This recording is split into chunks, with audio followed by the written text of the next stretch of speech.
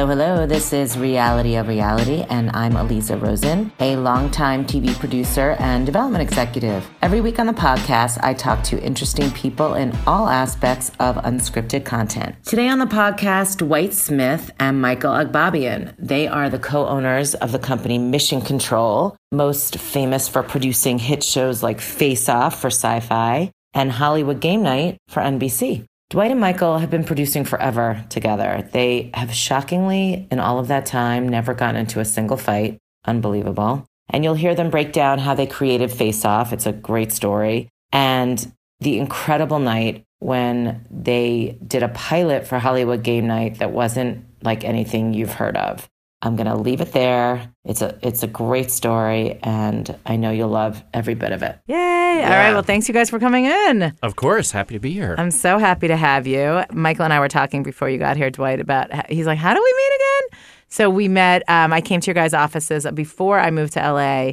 I was meeting with a bunch of production companies, and you guys were one of them, and I came to your Burbank office? Yes. Yeah. Yes, I remember. And you were sharing an office, which I thought was really cute. And we still do. We still do. We kind of have to, though. Yeah. I mean, right. When you're busy, it's the best way to stay in touch and know what the other one is up to. Right. Why would you just keep going down the hall? Yeah, we'd be running back and forth all the time. Right. Yeah. What about if you're on a call, though? How does that work? Like if one's on the call and the other one's like, are you always on calls Michael's together? very loud, Right. so I have to sometimes leave the room. But yeah, loud. I mean, sometimes that's helpful though because I can overhear what he's discussing and get an update and know what's happening. Well, we now also have these like roving headset things that are wireless. So like while you're on the treadmill. Yeah, right on the treadmill. Yes, we'll go wandering around. Very with our LA. headsets on. Very It LA. is Totally kind of LA. As a ridiculous. total side note on this, and this will probably cut out whatever. But we were walking, our agency's UTA, and we were going to a meeting. This was quite a few months ago, and all their offices have these big windows that look out, out to this outside, but then they also look out to all the assistants. And there was this one row that we were going through. First one was someone was sitting at the desk.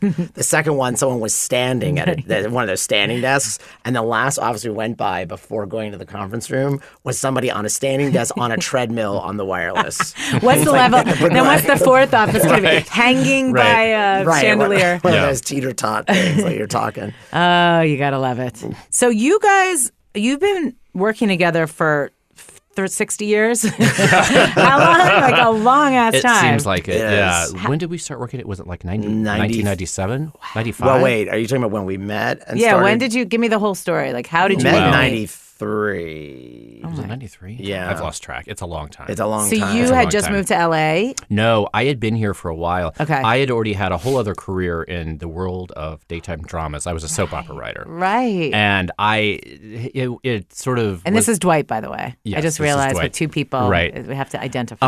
Yeah, I was a writer on General Hospital and Days of Our Lives and had decided that was just something that I'd done and wanted to make a career change.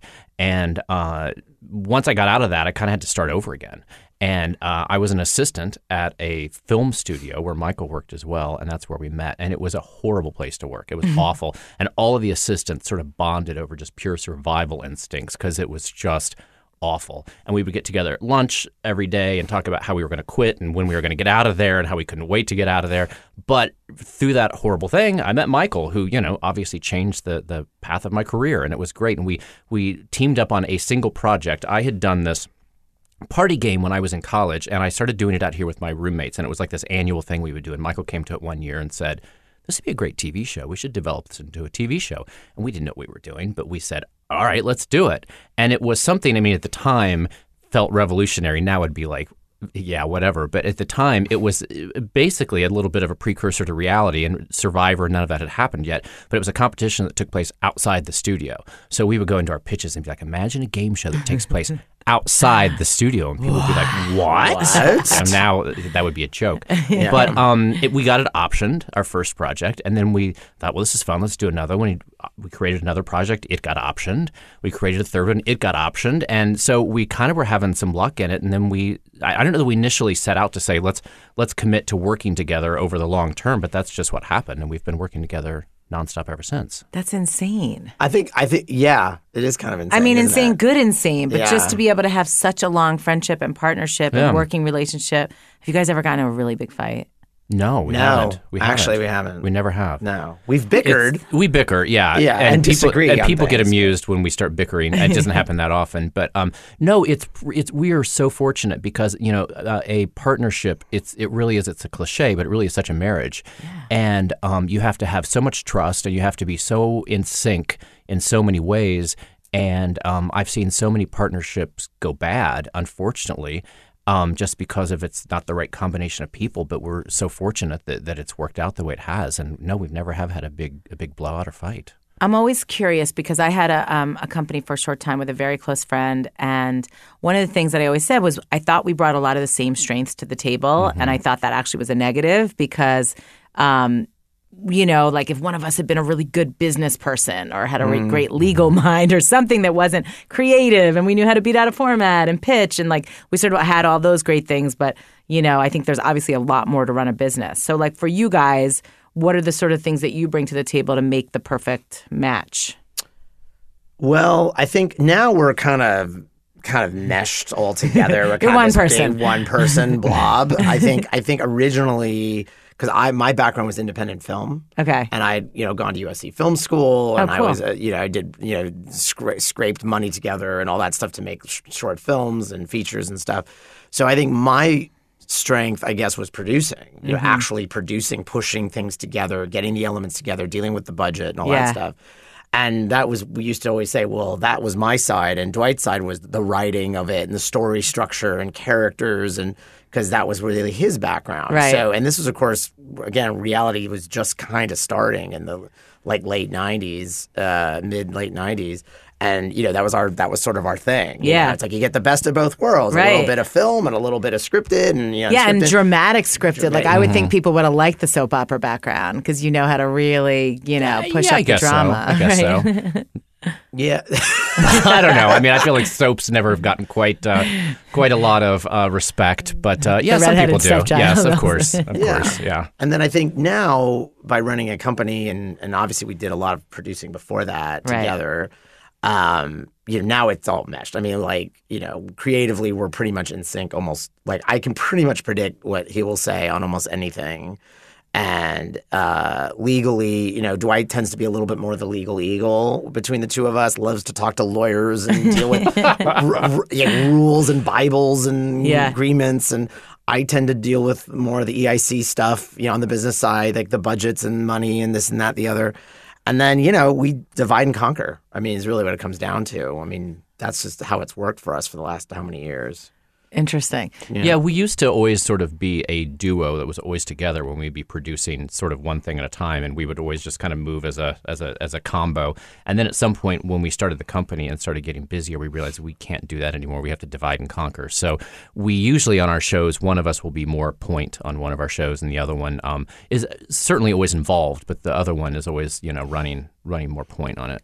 Was that a weird experience to be able to have to back off, like not to be so hands-on because you've been producing together for so long? It was a real adjustment for us at first. And you felt kind of naked or exposed or alone because you were so used to always having this partner or security blanket there with you to go through everything. But now we're totally used to it. So it's kind of the norm now. Right. Yeah. So in terms of, your background, so you've done so many shows. I mean, Project Runway, like you have a great resume of stuff you've done before you even formed your company. Mm-hmm. What was sort of the formative show before you started your company that, kind of put you guys on the map or was the best working experience that you had that sort of propelled you to want to start your own thing? Well, I think show that we had a long relationship with ITV, then Granada, before we ultimately formed Mission Control. I think one thing that really did put us on the map, at least, I mean, I think we had done a lot of shows, like Last Comic Standing for a couple seasons and all that stuff. But Hit Me Baby One More Time was our first EP network show. And the format, it's a UK format from ITV, which is basically these one-hit wonders come back and they perform their big song and then they perform a current song. Was that NBC? It was NBC, yeah. And there was this, there's audience voting, the studio audience voting. We didn't do home audience voting. And this was like back in 2005, I think. And no one had really given us that opportunity. And it so happened that was one of those things. I guess we did well enough on Last Comic that they noticed us and they were like, hey, they told ITV, Dwight and Michael might be good for this show. And I remember I was in Hawaii on a little vacation, and Dwight called me and said, "Hey, when are you coming back into town?" And I was like, like Thursday." He's like, "Okay, because like we have this meeting Thursday afternoon to executive produce an NBC primetime show." It was already ordered. It was not. I mean, it was already like a 6-episode order or something. So I was like, "Holy shit! Oh my god!" Like we had never been, and I think that was one of those shows that's like, it was a big studio show, lots of celebrities. Obviously, we had done other stuff for NBC before, but this was the first like we were in charge show. Wow. And I think that kind of put us on a level of where people were like, oh, they can do that. Mm-hmm. They don't need somebody, above them. So that, I think, that didn't necessarily get us to start our company, but I think it launched us into an area that people hadn't seen us in before. You think that would... For sure, that would make sense. Mm-hmm. I mean, we have a background in game, so there was a lot of, we did a lot of Weakest Link back in the day. That definitely, sharpened our game skills. Is that what you guys love the most, is game or competition? I would say competition or format. I mean, I think that's really where we are known. I mean, we got our start in game, and we love game, and we'll always do game. But at one point, I think it was after Weakest Link, we had done so much that we had decided it was kind of a daring choice at the time to not do game after that for a while, because we didn't want to be branded as game guys who only do game. Right. And so we had offers coming in that we turned down, and we had nothing else happening at the time that we were going to go to, but we just said it's important to us. It's a bit of a risky choice, but that we don't want to be, at a point in our career where that's all people will look at us for. So you'd sort of transitioned to more competition. Yeah, we did. I think that was shortly after that. We did Last Comic Standing and a few other things. But it was important to us that we got into a little bit more reality and competition and formatted. And then we just wanted to be a little bit broader. So I mean, we always go back to game, and we're doing game now, obviously, and we love it. Right. But it's just we wanted to be part of the mix of things that we do. And I think we're very, in a way, at least I am, but I think Dwight is too. We're very conscious of like what we're doing, and then we try to pivot sometimes. I think it's a diversification. It's like, I think had we just only done game, now game is back, and there's so many game shows, and maybe Hollywood Game Night has a little bit to do with that. But I think that had we only done game, there would have been many years that would have been pretty lean. Right. And I think it's important as the business changes, and the business changes a lot, especially now, to kind of, go pivot with the flow and pivot and zig and zag as best you can. I mean, I don't know, if someone's going to give us a court show tomorrow. Yeah, but I mean, the that's truth what I was is going to that, ask you. Are there genres that you're just not interested in, or that you just don't feel is your wheelhouse? Oh, absolutely. Oh, yeah. I mean, I think even though we've wanted to not be narrow, I think we also realize that we are in a certain broader area, and there's certain shows that we're never going to do. I mean, like we're not going to do something probably in a swamp. No rednecks. No, that's not really. We don't do redneck shows. Yeah. We don't do swamp shows. Swamps. We're probably not going to be doing shows in Alaska. Right. Maybe, but that's kind of not our thing. I mean, we typically have been more on the, I don't know,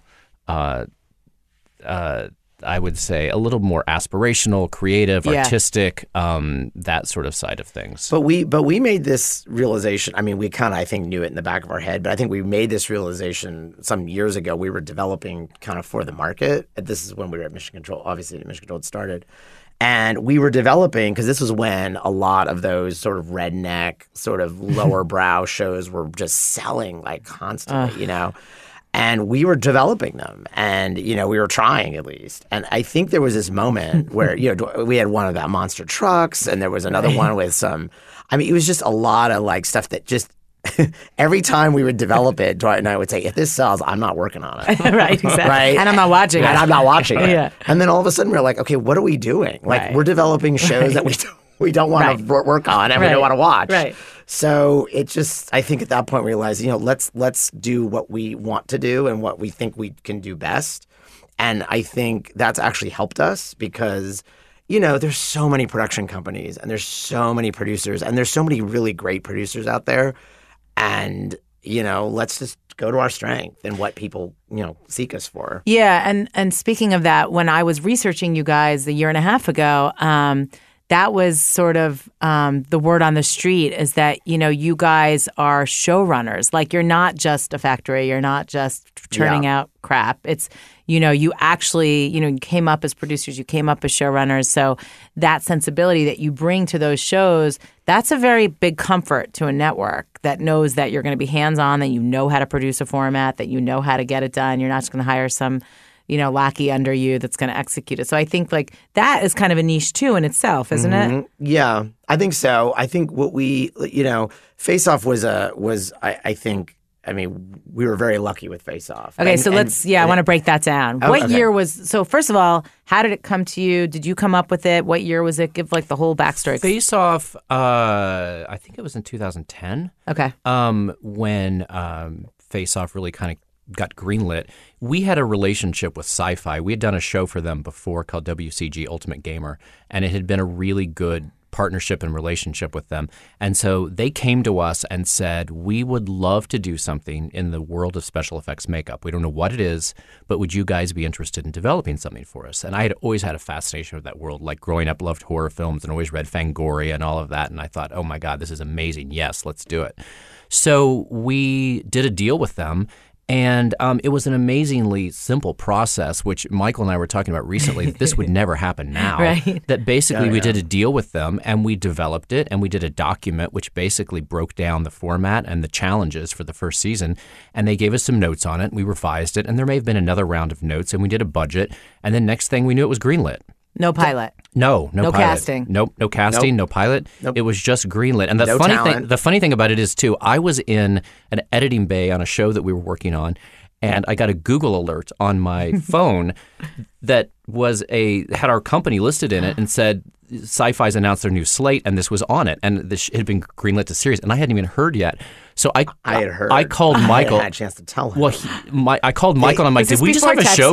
Well, no, but I just said, did we just have a show greenlit? And Michael had gotten a call moments before. Actually like half an hour from Sci-Fi. Really wanted to announce it. Saying we're going to have this announcement going out and we just want to let you guys know this is greenlit. And Michael had not had a chance to get in touch with me to tell me. So that's how I found out. Yeah, isn't that kind of crazy? Was a Google alert on That's a great story. on my phone. Who was the executive?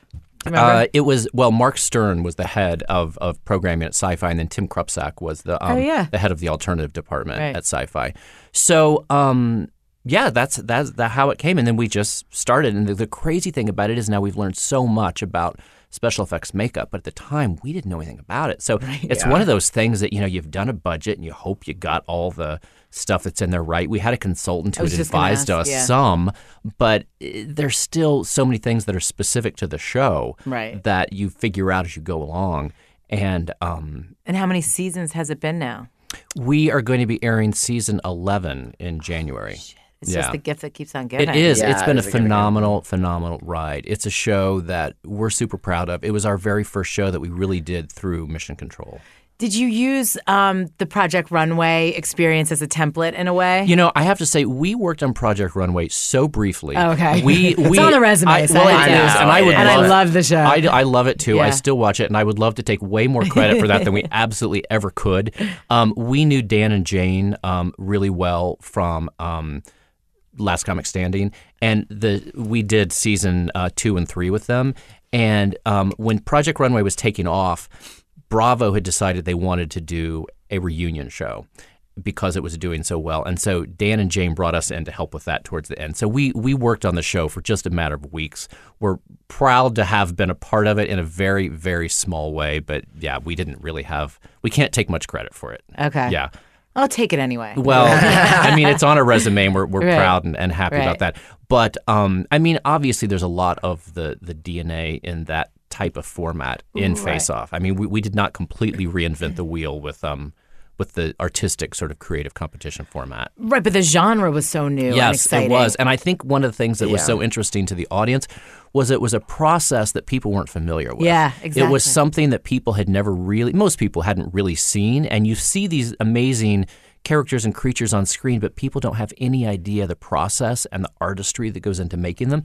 And it's also a process that is fraught with all sorts of potential disaster and problems and creative conflict and all of that, which ended up lending itself really well to a TV show.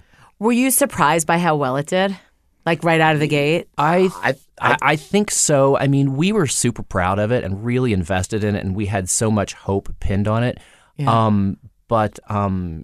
Yeah, I think I was. It's always, you never know. You never know when you put a show on the air whether it's going to do well or not. You hope, but you don't know. Right, but it also was sort of like a big swing for sci-fi at the time, Oh, right? yeah. So that's the risk too. Like, was. are the same people going to come to this that It was. are watching Well, Battlestar Galactica? I'll tell you what, we got into this, and when we started it, all these consultants were telling us, you can't do this.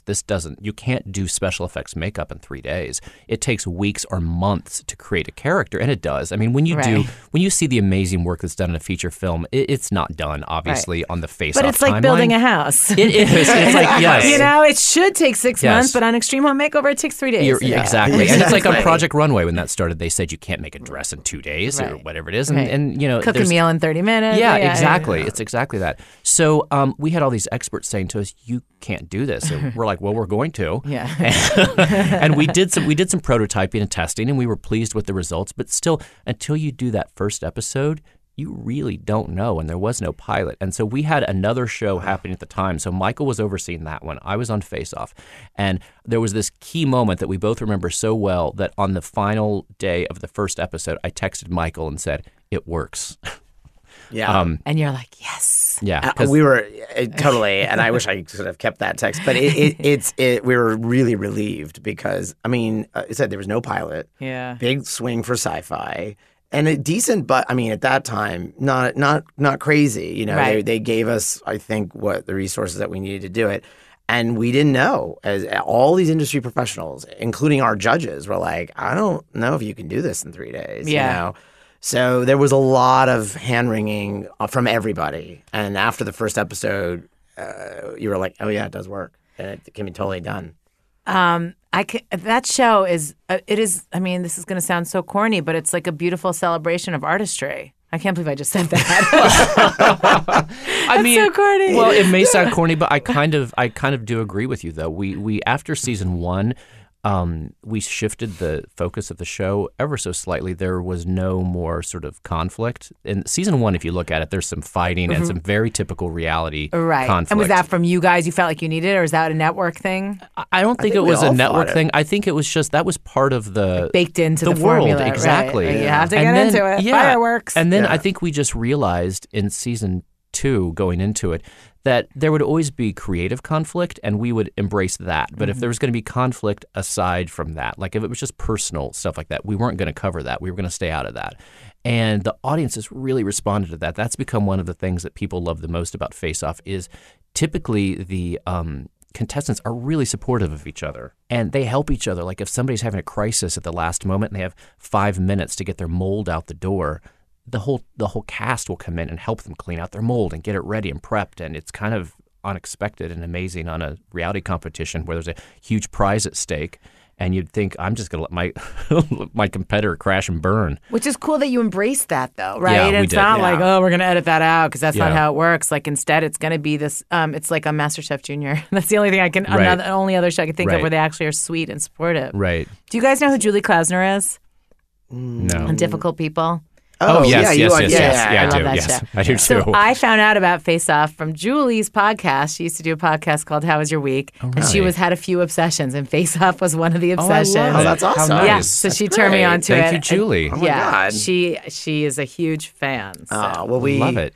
We'll take every fan we can get. I mean, Right. you know, Yeah. even though we're, you know, going to season 11 and there's more on the way, I think it's one of those things that, you know, it's a show that is getting in the later years. And, you know, so anytime we hear people are still watching it and like it, and that's great because it's. So now at season 11, is there pressure from the network or pressure on yourselves to keep reinventing, you know, doing new things? Or is it just like it's a steady horse, let's just not, you know, fix what's not broken? Yeah, we're always having discussions with Sci-Fi about how we can keep it fresh, but you always run that risk of not wanting to alienate the core audience and make it too different and kind of shift it too much that people suddenly watch the show and they're like, well, what happened to the Face Off that I love?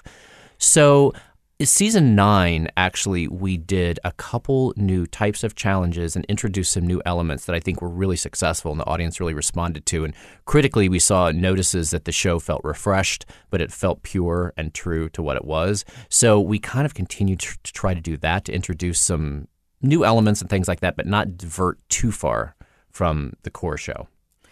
So another show that you guys do, I don't know what season it's in, is Hollywood Game Night. Yes. I love that show. It's a romp. Thank you. Yeah. Thank you. It's so much fun. I love Thank Jane you. Lynch.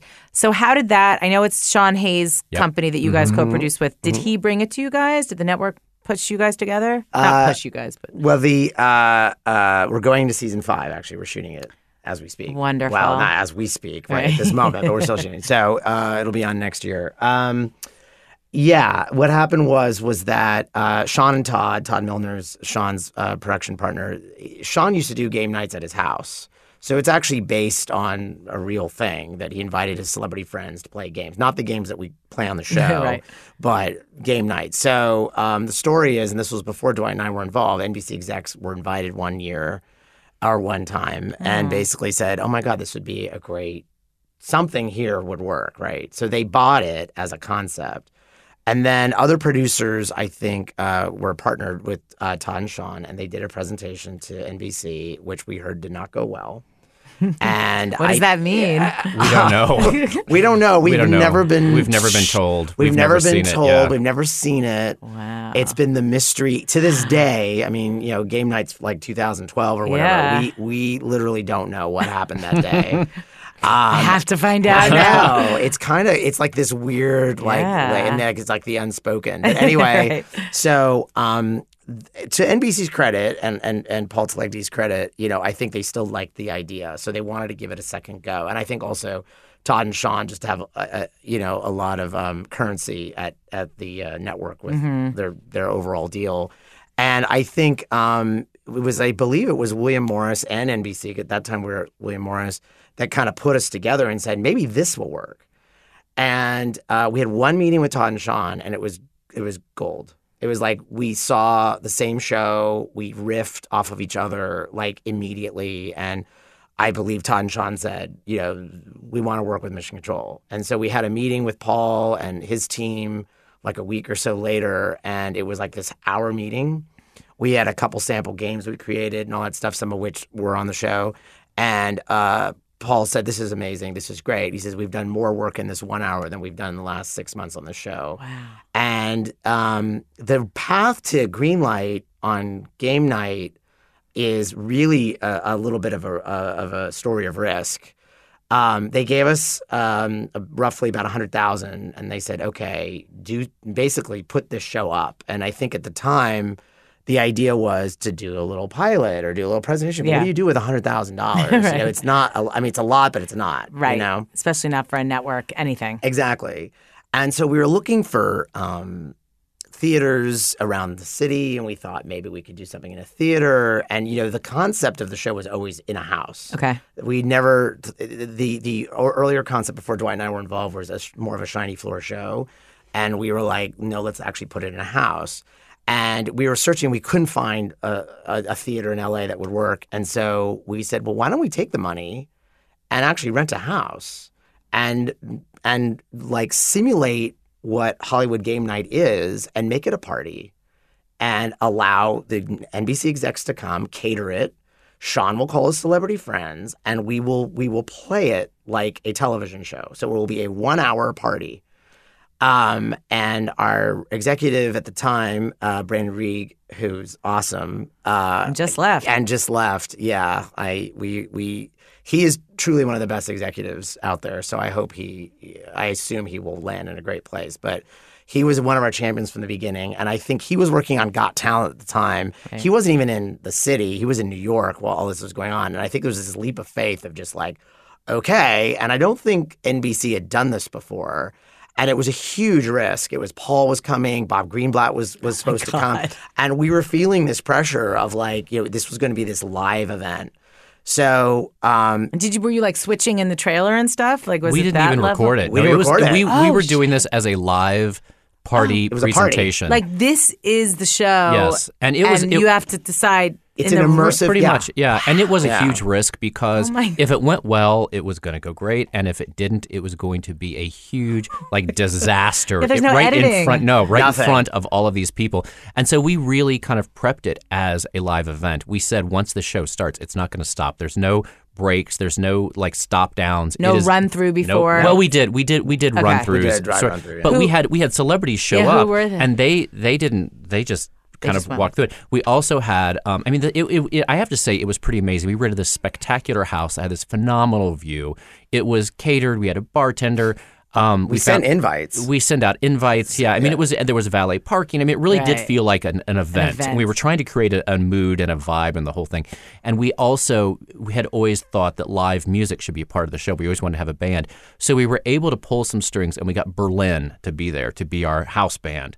So Terry Nunn was there, and they were playing the music and everything, and they performed, Take My Breath Away and Metro and all of their hits as part of the night. Yeah. And there was just this energy and vibe to the whole night that just created this really fun kind of electric energy. And hopefully lots of alcohol, too. There was a lot of That alcohol. helped. Just the Lots of signature alcohol. of the show. Yeah, I mean, we Right. had sort of like an hour before the show started where apps were being passed and the alcohol was flowing and everybody was How loosening can it up not a be bit. fun? Yeah. So who were the celebrities in the pilot or Well- in the live event? Yeah. Sean was one, and Right. Sean was great.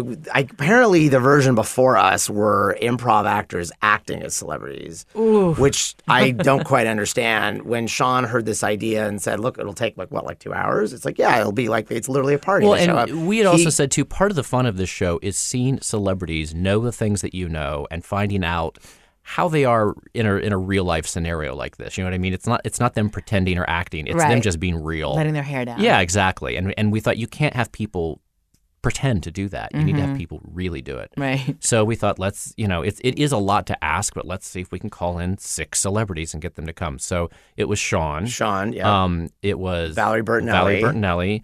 Niecy Nash. Niecy Nash. Bob Harper. Roger Bart. He from Desperate Housewives. I love that guy. Yeah. He was great. He was great. great. And Mackenzie Westmore, who's the host of Face Off, and you can right. only imagine who called her in. Yeah, Yeah, exactly. exactly. Yeah. And we, it was one of those things that it went off great. I mean, it really was one of those nights that you kind of felt the magic. It's a dumb cliche sort of awful thing to say, but it was one of those things that it was 45 minutes. Games went from one to the other. Everyone was laughing, having a great time. And Brandon, to his credit, because again, this was a huge leap of faith. Like he was hardly, because he was struggling so many things. He had this, this look of relief, I think, by the end of the night because it had gone really well, and Paul seemed to really like it. And that night, basically, the conversation was, how much do you think it'll cost to do 8 episodes? And there was literally a swirl of conversation, like a huddle. Like that same night. That exact Were you night. guys involved in the huddle? Yeah, we were involved in the huddle. There was a lot of, it was like, because you had NBC Studios at the time, Universal Television was not quite formed yet. And you had NBC Studios, you had Network, you had Mission Control, you had Hazy Mills. And it was like, I think within the next week or so, a budget was put together and all that stuff. And I think the show was greenlit a couple weeks later. Was Jane Lynch chosen later? Was she the host that night? She was not. No. She was chosen later. Was Sean the host that night? No, he was a No. contestant. We had somebody who just filled in as the host who did a phenomenal job. So no one we know. Maybe. No, you Yeah. probably, it was Kevin Pereira. Who? Oh, okay. He's a host. He was on He's a G4. He's done a bunch of stuff. Attack on of True. Show. He's I terrific. remember him from Yeah. Attack of the Show. He's terrific. Excellent. He's But not really a big good. enough name for Yeah, and NBC, he was a real probably. trooper to do Yeah, it he because was. he knew that he was Right. doing it just for the Right. presentation, and we've been fans of his ever since and would love to work on something with him because he's great. And really, he captured just the right tone that night too. But Jane, the process of getting a host that's an interesting story too, because Jane was tied up with Glee, and we were going through all of these different lists of potential hosts, and none of them we were hearing got us excited. They all just sounded like, oh my God, Right. really? That's going to be. And you also realize too on something like that, where you're so dependent on your celebrity bookings, that the level of celebrity of your host is going to set the bar to a certain degree of the types of celebrities you can get on the show. So if you've got some real C-level host, that's kind of where you're going to be living. And Such a so, good point. yeah, so it was really such a huge decision. And Sean is friends with Jane, and he's the one that came up with her name. And her name was the first name that we had heard that we all got so excited and thought, oh my God, absolutely, yes. You could see the show with her. It just felt like a name that got us excited. But the problem was she was on Glee. Right. And she was tied up. And NBC couldn't really get involved. They loved the idea, but they can't go after another network's talent and try to get them. They were just like, we have to stay out of this. If you guys can figure out a way to navigate this. And Sean is absolutely fearless. So he made a whole series of phone calls. He started with Ryan Murphy. Ryan blessed it. And It's a good place to start. Yeah. So Ryan blessed it. And then he worked his way up through the studio and the network Dana, at Fox. Gary, Kevin Riley. He called them all personally. And I don't think he knew all of them. He may have known some of them. But he did that and got them all to sign off on it. And it was against our contract, obviously. So he had to get a carve out. Wow. Yeah. That's well, amazing. because it was unscripted, Right. game show. Right. Yeah, they could a different network. I mean, but that's it's a different big deal. network. It's a big deal. And I think, God bless him for being able to do that, because it really is. It shows you the power of a celebrity EP who actually and Sean too. Sean is the celebrity EP that you want, because he's a celebrity who actually produces. He doesn't just put his name on the show. Right. He actually does heavy lifting. He's pretty phenomenal. Wow, what a great partner. Yeah, he's amazing. They're both great. And I think, admittedly, I don't think Fox expected the show to do well. I think they felt it was probably going to be a fluke, I'm going to guess. And so they said, yeah, sure, do it. I mean, we've heard stories that they're like, oh, yeah, go and do it. Right. And, here we are, 5 seasons later. And I think, Jane's amazing. And she's an amazing talent. And she is, and you could tell she's having fun. One of the things that's so great about Jane is she's all in. Right. Like she really is. She has so much fun, and we've gone to her. And as we've learned sort of what she's really great at, we go every season when we develop new games, they start to get developed to her strengths. And so we go to her and say, okay, would you be open to doing this? Mm-hmm. Because, we have her singing now and doing all sorts of things on the show. It's kind of gotten a little bit more broad, and she's always up for it, She's so great in that way. She really is just all in. She commits fully. And she's gotten 2 Emmys for it, too. So now, funny, she has 3 Emmys, 1 from Glee and 2 from Hollywood Game Night. And so it's kind of crazy that we were at the Emmys with her just this last year, and she was like, isn't that kind of crazy? Like, I'm an actress, but I'm getting Emmys for her Hollywood Game Night. But I think she really enjoys it. It's the fun that you see on the show is actually, it's not, it's you real. Can't fake it. You can't fake it. It's like the alcohol is flowing, there's food, there's having fun, there's charity involved, there's real people winning money. So was the concern, like whenever there's a celebrity-based show, right, the network's always nervous about the bookings, and especially Jane Lynch, right? So you've elevated the talents, and then, like you said, you have to get the bookings up to par. Yep. Was that because and also the first season, right? That's always the hardest because no one knows what it is. There, publicists going, oh, we'll see if it's a hit first. Right. Was that an issue the first season? It was, but I will say yet again, Sean was kind of our savior on that. Sean, fearless, emailed all of his friends. He actually, that's what you want celebrities to do on shows, and they almost never do. Right. Sean did. And he pulled in every favor he could and got us so many we had incredible bookings on season 1. We had on Jason Sudeikis, Amy Poehler, Rose Byrne. We had incredible people from season 1, and these were Sean's friends. So he was, calling in, and that got the ball rolling. And at that time, no show was like it. Right. Because it was 2012, 2013, somewhere around there. There was no show like it, so there was not, you had talk shows, but I can't even remember even when Fallon started Tonight Show, but it was one of those times when there wasn't a lot of outlets for celebrities to be themselves and not necessarily plug stuff, but just, have fun. And, we promised, roughly a 3-hour commitment, which we still are to this day. And, there's a charity involvement, and then they're gone. And I think that now it's a little different. There's a lot of shows, ABC's Summer Sunday Block is a good example, and there's obviously Lip Sync Battle, and there's other shows coming out that have really taken, as what there's some critic called the celebrity fun bus, and Hollywood Game Night, they claimed was one of the reasons for why the celebrity fun bus now exists. That you created a genre. We created a genre. How cool! It's flattering if you want to think of it that way. But what it has done, is it's made it harder to book. Right. It's competitive now. Oh, I see. Yeah. Right. Yeah. Oh, they're already doing lip sync, or they're right, or they're offering us this. What are you offering? Right. You know, I mean, the numbers. Alcohol. Yeah, exactly. A lot of it. Alcohol and some good food. Yeah. I think we've stayed relatively consistent across the years about what we pay people for the celebrities, but other shows have different budgets and they have different needs, and it's as competitive as you could imagine. Do you have repeat guests? We do. Yeah. We do. So that probably helps. Yeah. Chris Hardwick is on this coming season, and he's like meant for these kind of shows. He really is. He's a natural. There's like a few people that are just born to do it, and he's one of them. For sure. Yeah. The game night perfect person is these people like Hardwick, Jason Sudeikis, Paul Scheer. Yeah, there's a couple of these like people we've had on. I love Paul Scheer. Yeah, they're just unreal good at the show. Have you had on his wife, June Diane? No. She's great. Not yet. She's so talented. So because the partnership with Sean has been so successful, have you guys collaborated with Hazy Mills on other shows?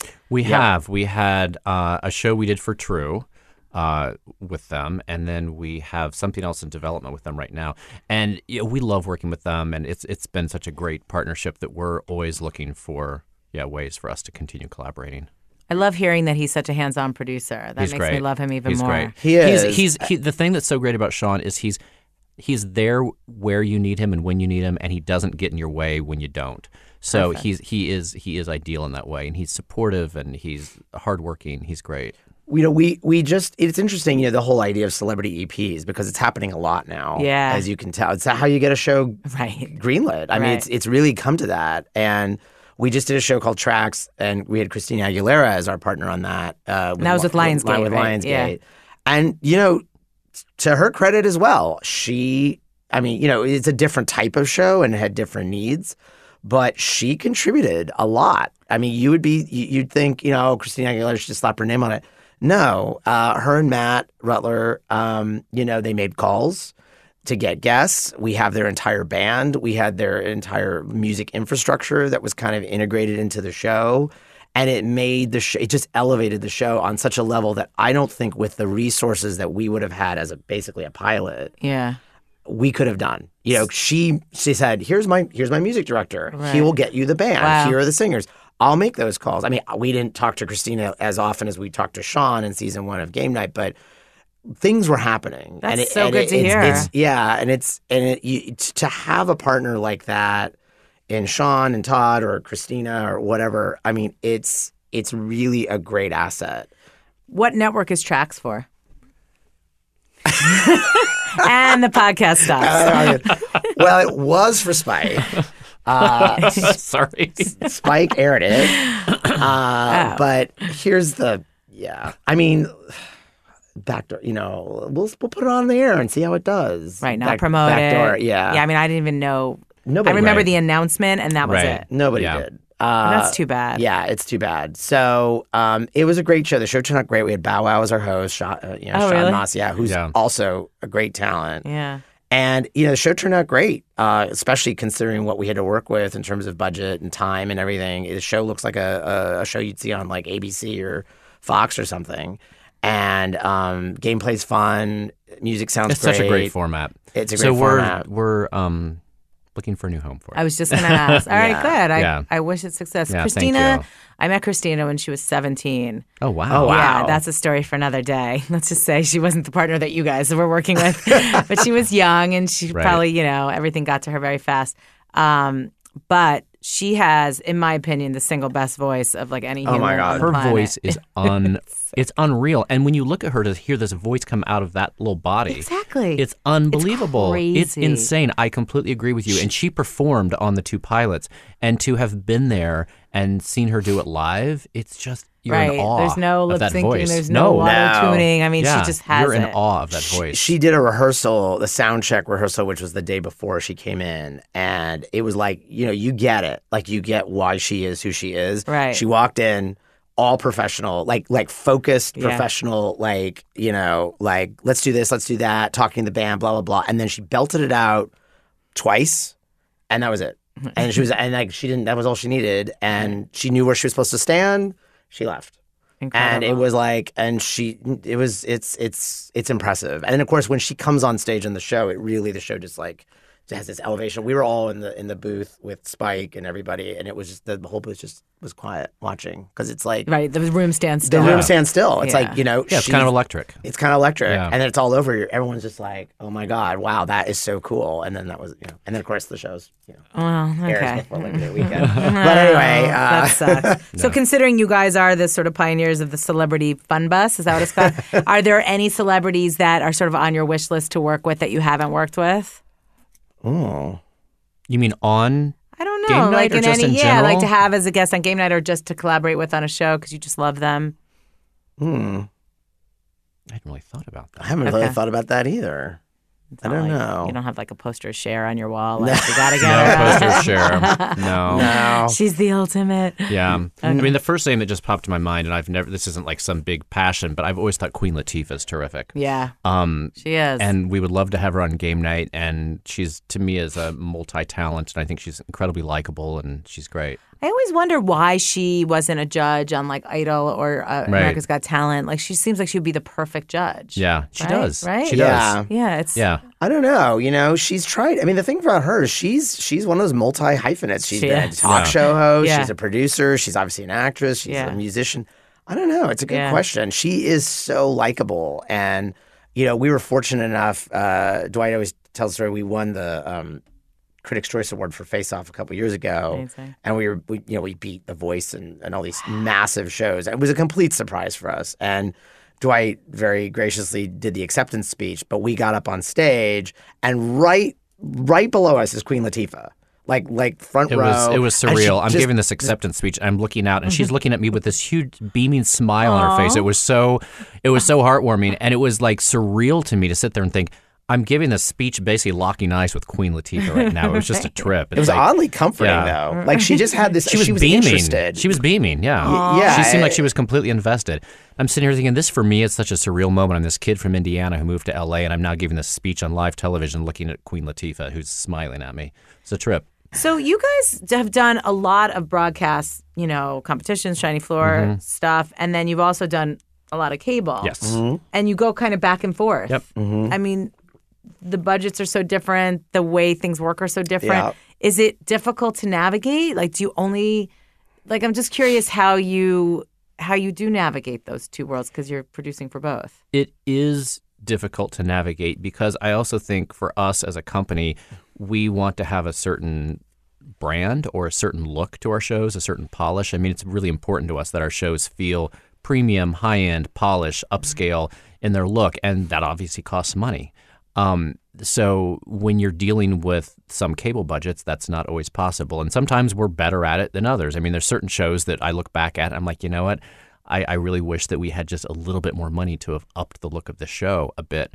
It is a challenge, but I think you just have to be realistic in terms of what you've got to work with and really try to stretch those dollars and do the best you can. I do have to say, though, and I mean, we do struggle sometimes. But I mean, there are many times that a cable network will give us a budget and say, okay, this is what you need to do it for. And Dwight and I sometimes will literally look at each other. How do other companies do it? Like, I don't, I mean, seriously, like, and it's not because, we've been fortunately, successful doing the stuff that we've done. And we've had networks and folks that have been, for the most part, somewhat generous. I wouldn't say extremely generous, but somewhat generous. And there are shows sometimes you're just like, how do you, here's a perfect example, and I don't mean to make this sound like, but we go to Real Screen East. We don't really do Real Screen West very often, but we go to Real Screen East, and like a lot of producers, we'll meet, a lot of the other the digital tier Discovery networks and stuff like that, and our agent who's amazing and does the job of getting us to know everybody. It was Dwight, myself, and our development executive at the time, and we were sitting with I'll just say one of the Discovery, I won't say which one, channels, and you hear, like, we started asking questions about what they're looking for and all that stuff, and then we said, so curious, what is your hour budget and what are your half-hour ranges? And he would give us the range, and I swear Dwight, myself, and our development executive, our eyes glazed over. Just the hilarious thing was, I don't know. If you were looking, all of our body language shifted at that exact moment. We have another meeting, so we're gonna run. I mean, it was under. Well, I think it was like 150 or 200. I don't know what it was, like 150 for an hour. I don't. And I was just like, I don't know how you do that. There are companies who do that, and that's great and good for them. That's not us. Right. Yeah. Yeah. We just can't. Right. I don't know how you do it. So that was another question I had, which was like, you guys you're not sort of that high volume, low quality shop. You're more low volume, high quality, and I mean, not low. I mean, you have a healthy slate. No, but you're right. You're right. We're not a factory. Right. You're not a factory. You put so much into your shows, and I'm curious, like as showrunners in your hearts, and now sort of running this bigger company. Obviously, I'm assuming you're hiring showrunners for each of your shows. Yes. Is it hard to sort of step back and let someone else run the show when you're so used to sort of putting your mark on every little thing? I think it's been easier for Michael than for me. I've gotten better at it though. Yeah. Are you a perfectionist? Yeah. I mean, I think we're really passionate about our shows and we get really invested. And I think at our heart, we're producers. And so when you launch something, first of all, you want it to be reflective of what you think is your brand and your sort of general level of quality and all of that. So that's important. And you want to have your stamp on it. But you also realize at some point, if you're going to grow your company, you can't be that hands-on with everything. Right. So I would say every season one of our shows, we're very involved to make sure that we really set the template, the tone, and the look and all of that. And then we always have super strong showrunners, and we start to back off. We're still involved in all of the key decisions in all of our shows, and we're always present on the set. We're not absentee producers. We're very involved in all of our shows. We've just figured out ways to sort of juggle it from like sort of dividing and conquering between the two of us and just being involved in as many ways as we can without always having to be present for everything. I think for us, it's kind of every company thinks they have a brand, and I think we feel like we have a brand. And it's important to us to keep that brand because I think at the end of the day, we get a lot of business or business will come to us because of what we do. Right. As we were talking about before, like the redneck sort of lowbrow stuff, you don't go to Mission Control for that. Right. Like we really just can't produce that. And we would tell anybody that and just go somewhere else. That's not what we do. So we're mindful of the shows we do and how we can make it our brand. We worked with Dan and Jane, Magical Elves years ago. Dan and Jane have a great brand. I mean, Magical Elves has a great, they're premium, well-made shows. And, we kind of see ourselves a little bit in that vein of what they do. They're artistic, creative, definitely, et cetera. And we have a lot of respect for so many other companies out there. I know you have like Doug Ross on from Evolution, and we're friends. And it's always been like, I marvel at what Evolution has done over the years, considering when they started particularly.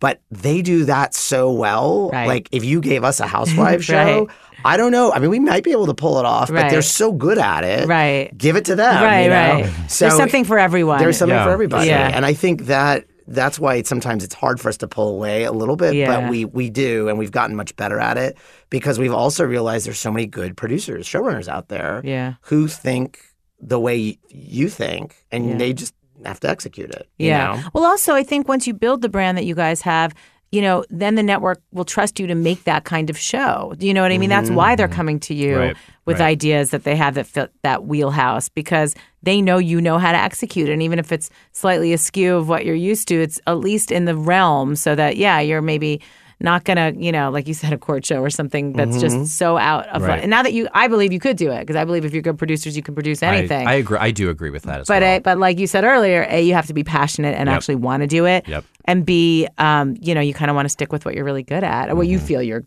good at and can put your best foot forward into. Yeah.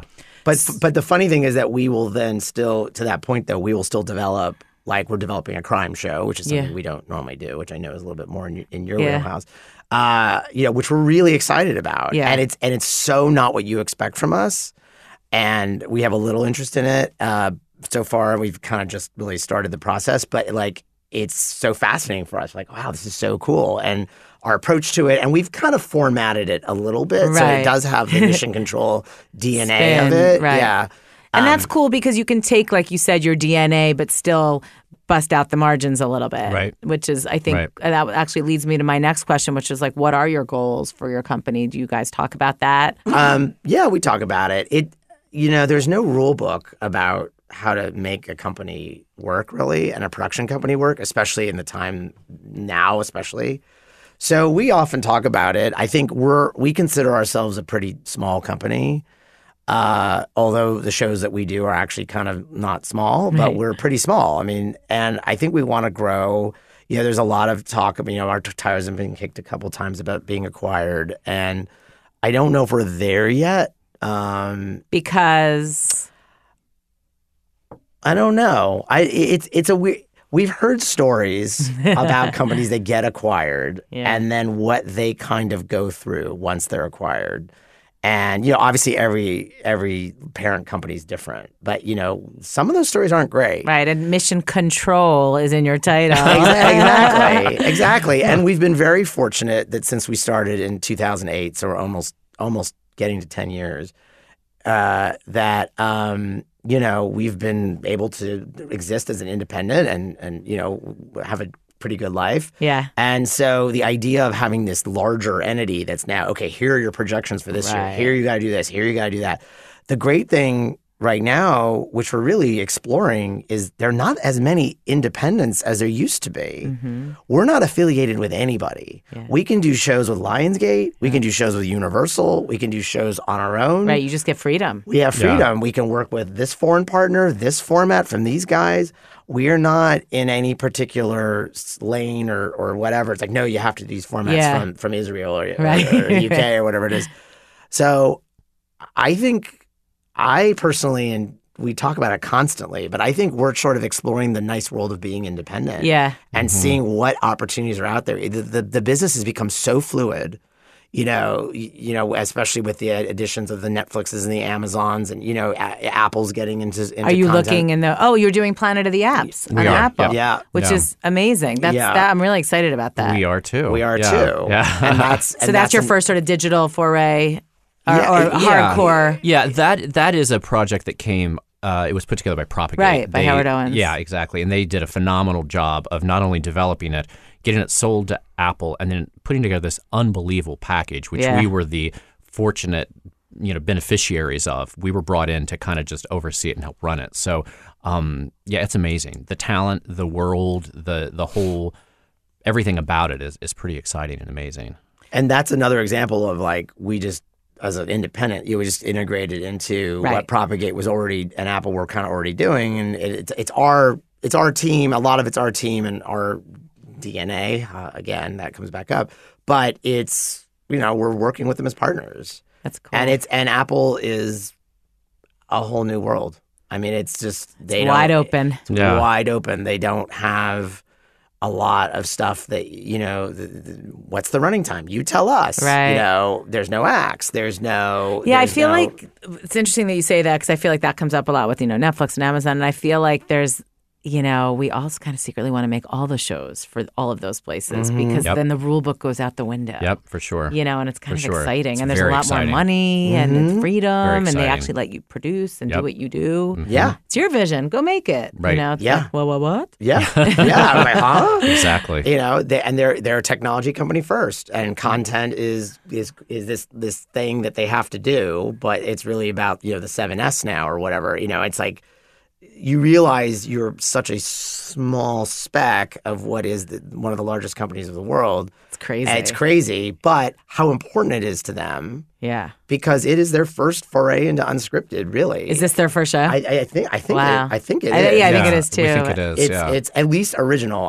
They bought Corden's karaoke, Carpool Karaoke, I think, as a series of shows. But that, got it. I believe, that's already kind of a known thing. Right. It just has to kind of expand it. Yeah. This is an original That's amazing. format for them. And so it's really, really interesting. The people we meet, the people we interact with, it's, How's Gwyneth? It's humbling. Most importantly. Gwyneth, easy to work with or not? We haven't actually met her yet. Okay. She'll come in toward the end. She will, but the people that have dealt with her so far have said she is absolutely delightful. Okay. We've heard nothing but raves about what a pleasure she is. So we look forward to meeting her and working with her. We'll let you know next month. Yeah, exactly. Got a text. Yeah.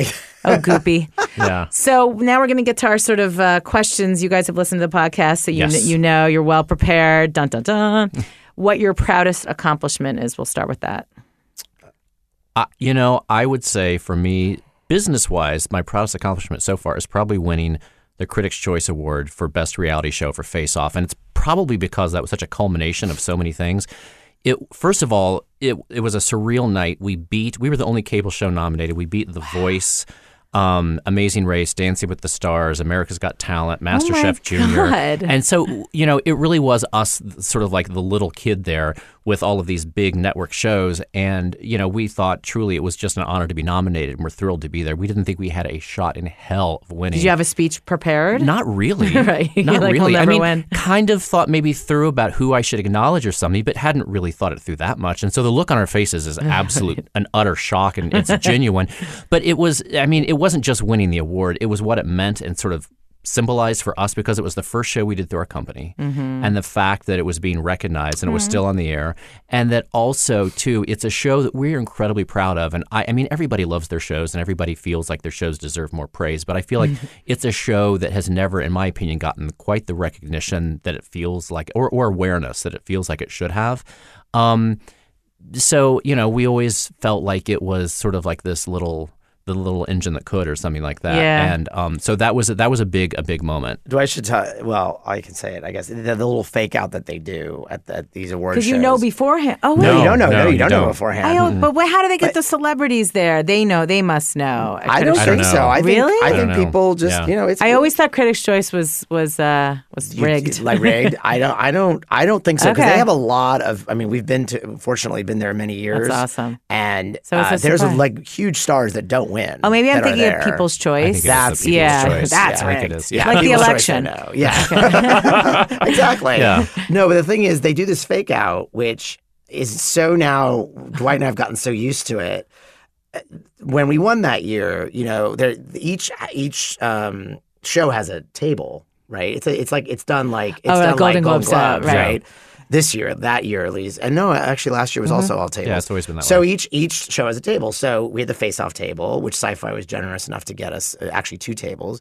And then Amazing Race has a table, and like The Voice has a table. Right. And all that stuff. And so there's camera, so that as a producer, you sit there and go, okay, the cameras are on the Amazing Race table, so they probably won. So you easily psych yourself out. So when the thing was they're announced, reading the nominees, the camera guy comes in and puts his cameras on the Amazing Race table, and we're just like, so we're like, okay, we lost. And I can't remember who directed that, but they were so tricky because when they announced Face Off, those camera guys had a beeline to us. They just whipped around. And you've seen it enough times that it's not a mistake. They're faking you out. I think so. I think so. I think maybe they were taking a shot at live of that table at the time. I don't know, but we definitely thought we had lost. Oh, for sure. And to us, that was confirmation we had lost, as the cameras were shooting at the other table. I was convinced we had lost, because at that point, like, there's not even cameras close to us. I mean, they had to literally run to like shoot us because we were like so not likely to win. Right. Do you guys have? This will be for Michael. Biggest regret? I was worried you were going to ask me about the biggest regret, because I was ready to do the biggest accomplishment. I wasn't ready to do the biggest regret. It's not the Critics' Choice Award. Well, that was a good one too. But I actually would go a little bit further back, and when we started our company in 2008, it was the worst time to start a company, and it was really bad. It was the economy was terrible. Right. It wasn't just even our business; it was the whole nation was like. And all of our agents and reps and everybody were like, "You guys are starting your company at the worst time." And, I will never forget, like, the story that's now become somewhat famous for us, at least in our minds, is we left an overall deal at ITV, then Granada, which, paid us well. And we said, we're going to go out on our own.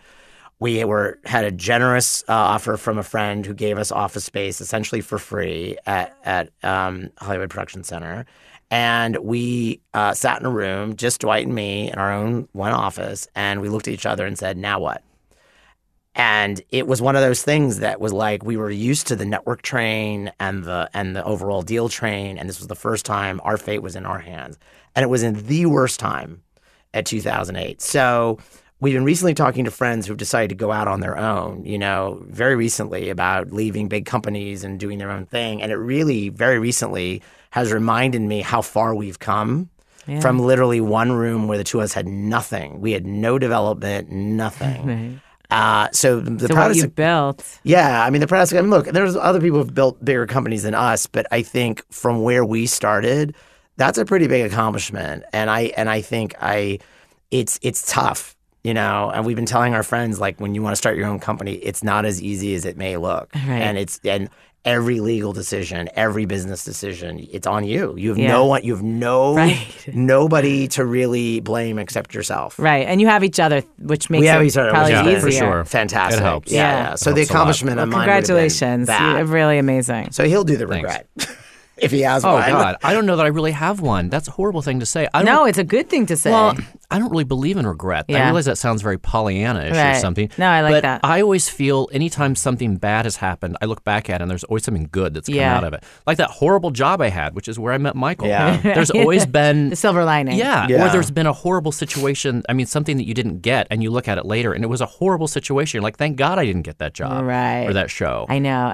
It really is that everything happens for a reason cliche. I kind of believe turns that. out I realize believe that sounds a little bit... No, I agree. It's turned out to be true. Yeah. So it makes... It's a good cliche. Yeah. What are your personal favorite reality shows? Like, if you had to name your top 3.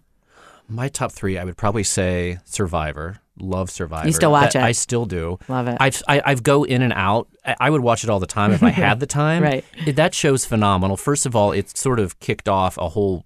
It's kicked off the genre, really. I know Real World really predates it, but it's such a well-done show, and it is to this day. It's so amazing. It's beautiful, so well done.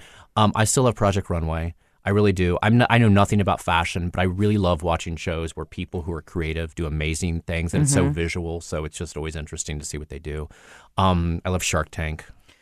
Shark Tank's amazing. God, that's my favorite show ever. Yeah, it's great. It's so good. I would say those are probably my... I thought of Shark Tank earlier. Of course, I always think of Shark Tank when you were talking about Face Off and reinventing, or trying to freshen it up. And I don't know if you're watching this season, but they added like the littlest thing where they have now sort of the verite of the contestants before they open the doors. Yes. And they've never done that. They've never messed with the format. Right. And I love it. But some people are like, oh, hate the new, And I was like, it's such a small thing. But to me, it just gives it a little bit more reality. It gives you a little insight into who they are. And they're usually like, God bless Jesus Christ, or, like they're just like doing push-ups, Yeah. And that would be like what you would expect. It's character revealing. Exactly. It is. It gives it a little more flavor. Yeah. And how about you, Michael? Well, it's tough. I don't go home very often and actually watch a lot of reality because it's like bringing work. home your work. Yeah, it's work. I get it. So I actually watch more scripted. Even then, recently I just haven't watched anything. But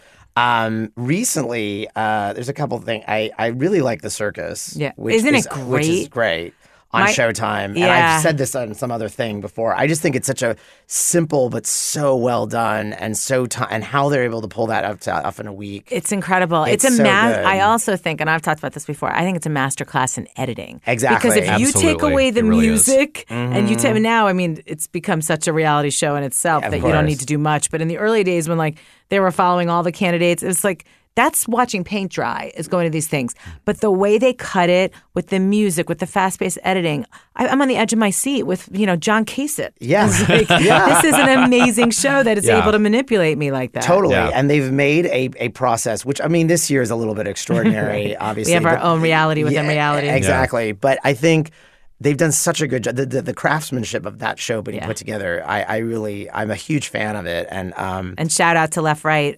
Do you know those guys? No. Yeah, Banks Tarver and Ken Druckerman. They're out of New York and they do amazing work. They did great work. Hats off to them. I actually liked this is years ago, which is now no longer on the air.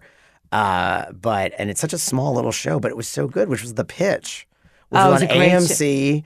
It was like for 2 seasons. Yeah, I think someone Studio on the Lambert podcast. did it. Yeah, that's Eli did it. That was they're one of. I think that was Aaron, his partner's greatest accomplishment was getting that to season 2. Yeah, it's a simple idea, but so real, and again, really well done. Yes. And look, it's funny. from considering we do formats and that's what we do, that my the shows that I'm mentioning are not very formatted. Right, more docu. They're more docu, but that in a way is why I like them, is because I don't have to work. Right. You know? Right, because you probably just be figuring out all the problems or things you don't like if it was a format. Right. I mean, there's lots of shows that we've watched that are formats that you go, oh boy. So what's your favorite scripted show that you're watching? Well, I love House of Cards. Yeah, I mean, which I guess is maybe a cliche, but I do love House of Cards, and actually recently have gotten into a couple shows, although I'm a little bit behind. Atlanta, which is the Donald Glover. I heard it's really good. Really great. Yeah, I've watched like 3 episodes and they're really funny. 3 or 4 now. And oddly, Designated Survivor. Oh, I couldn't stand it. I tried. After the first, I wanted to punch him in the face. Yeah, I get. There's stuff that's certainly hateful, but there's. I love the premise. I love the premise, and I was a big fan of 24 for years and years, and it's basically ABC's way of doing 24. Right, totally. And I, I'm a bit of a sucker for that. Right. And I hate to say it. No, me too. That's why I expected to like it, and he drove me. I after the first episode, I'm out. I get it. Yeah. It actually gets. Does it? A little better. See, I don't give things a chance. Then. Yeah, okay. If you don't grab me in the first episode. I do love Superstore also. I find it's hilarious. You're into all the new fall shows. I guess it sounds like it. I could go back. Right, but those are the most current that I'm. Yeah, it's weird, right? Yeah, I like it. Why am I doing that? You're getting on the bandwagon. Well, it's like Modern Family. Right. It's still funny, Modern Family. Still funny. Yeah. I mean, it's all writing contingent. You know, it has the cast is amazing too. They're just they could do no, and those kids are like 10 years older than when it started, and they're still hilarious. They're still hilarious. Sure. It's a great show. Do you watch Blackish too? No. Yeah, not as good. Not as good. My daughter likes it. I love The Simpsons. I've always loved The Simpsons. Oh, right. So you've seen all million episodes? There's not all, but a lot. And I know, and granted, it's getting at this point. It's like so brilliant, though. It's a brilliant show. Yeah. I don't know how they do it, but it's so good. And OJ, People versus OJ. Oh my God, that was amazing. Blew me away. When they announced that they were doing that, I thought, what a horrible idea. This is going to be awful. But Ryan Murphy, was glued hello. to my television. It was phenomenal. Some of those episodes, there were like 3 or 4 that were the best hours of TV I've ever experienced in my life because the level of acting. I mean, and I know that story better than anyone. And it was like it's revealed new things. And absolutely. Chris Darden, the guy who played Chris Darden, who's now on This Is Us show, which I like. I don't like as much as I want to like it, but he was a revelation on that show. Yeah. I mean, Jesus Christ. I mean, that show. Sarah Paulson was no words. Unbelievable. No words. They all. Each one was better than the next, except for David Schwimmer. I can't with the juice. There was that. He made me mental. Yeah. Well, this has been so much fun. Oh my God, it was great. Thank you guys for coming, and maybe we'll do a part 2 one day. Yeah, we would love that. Thank you for having us.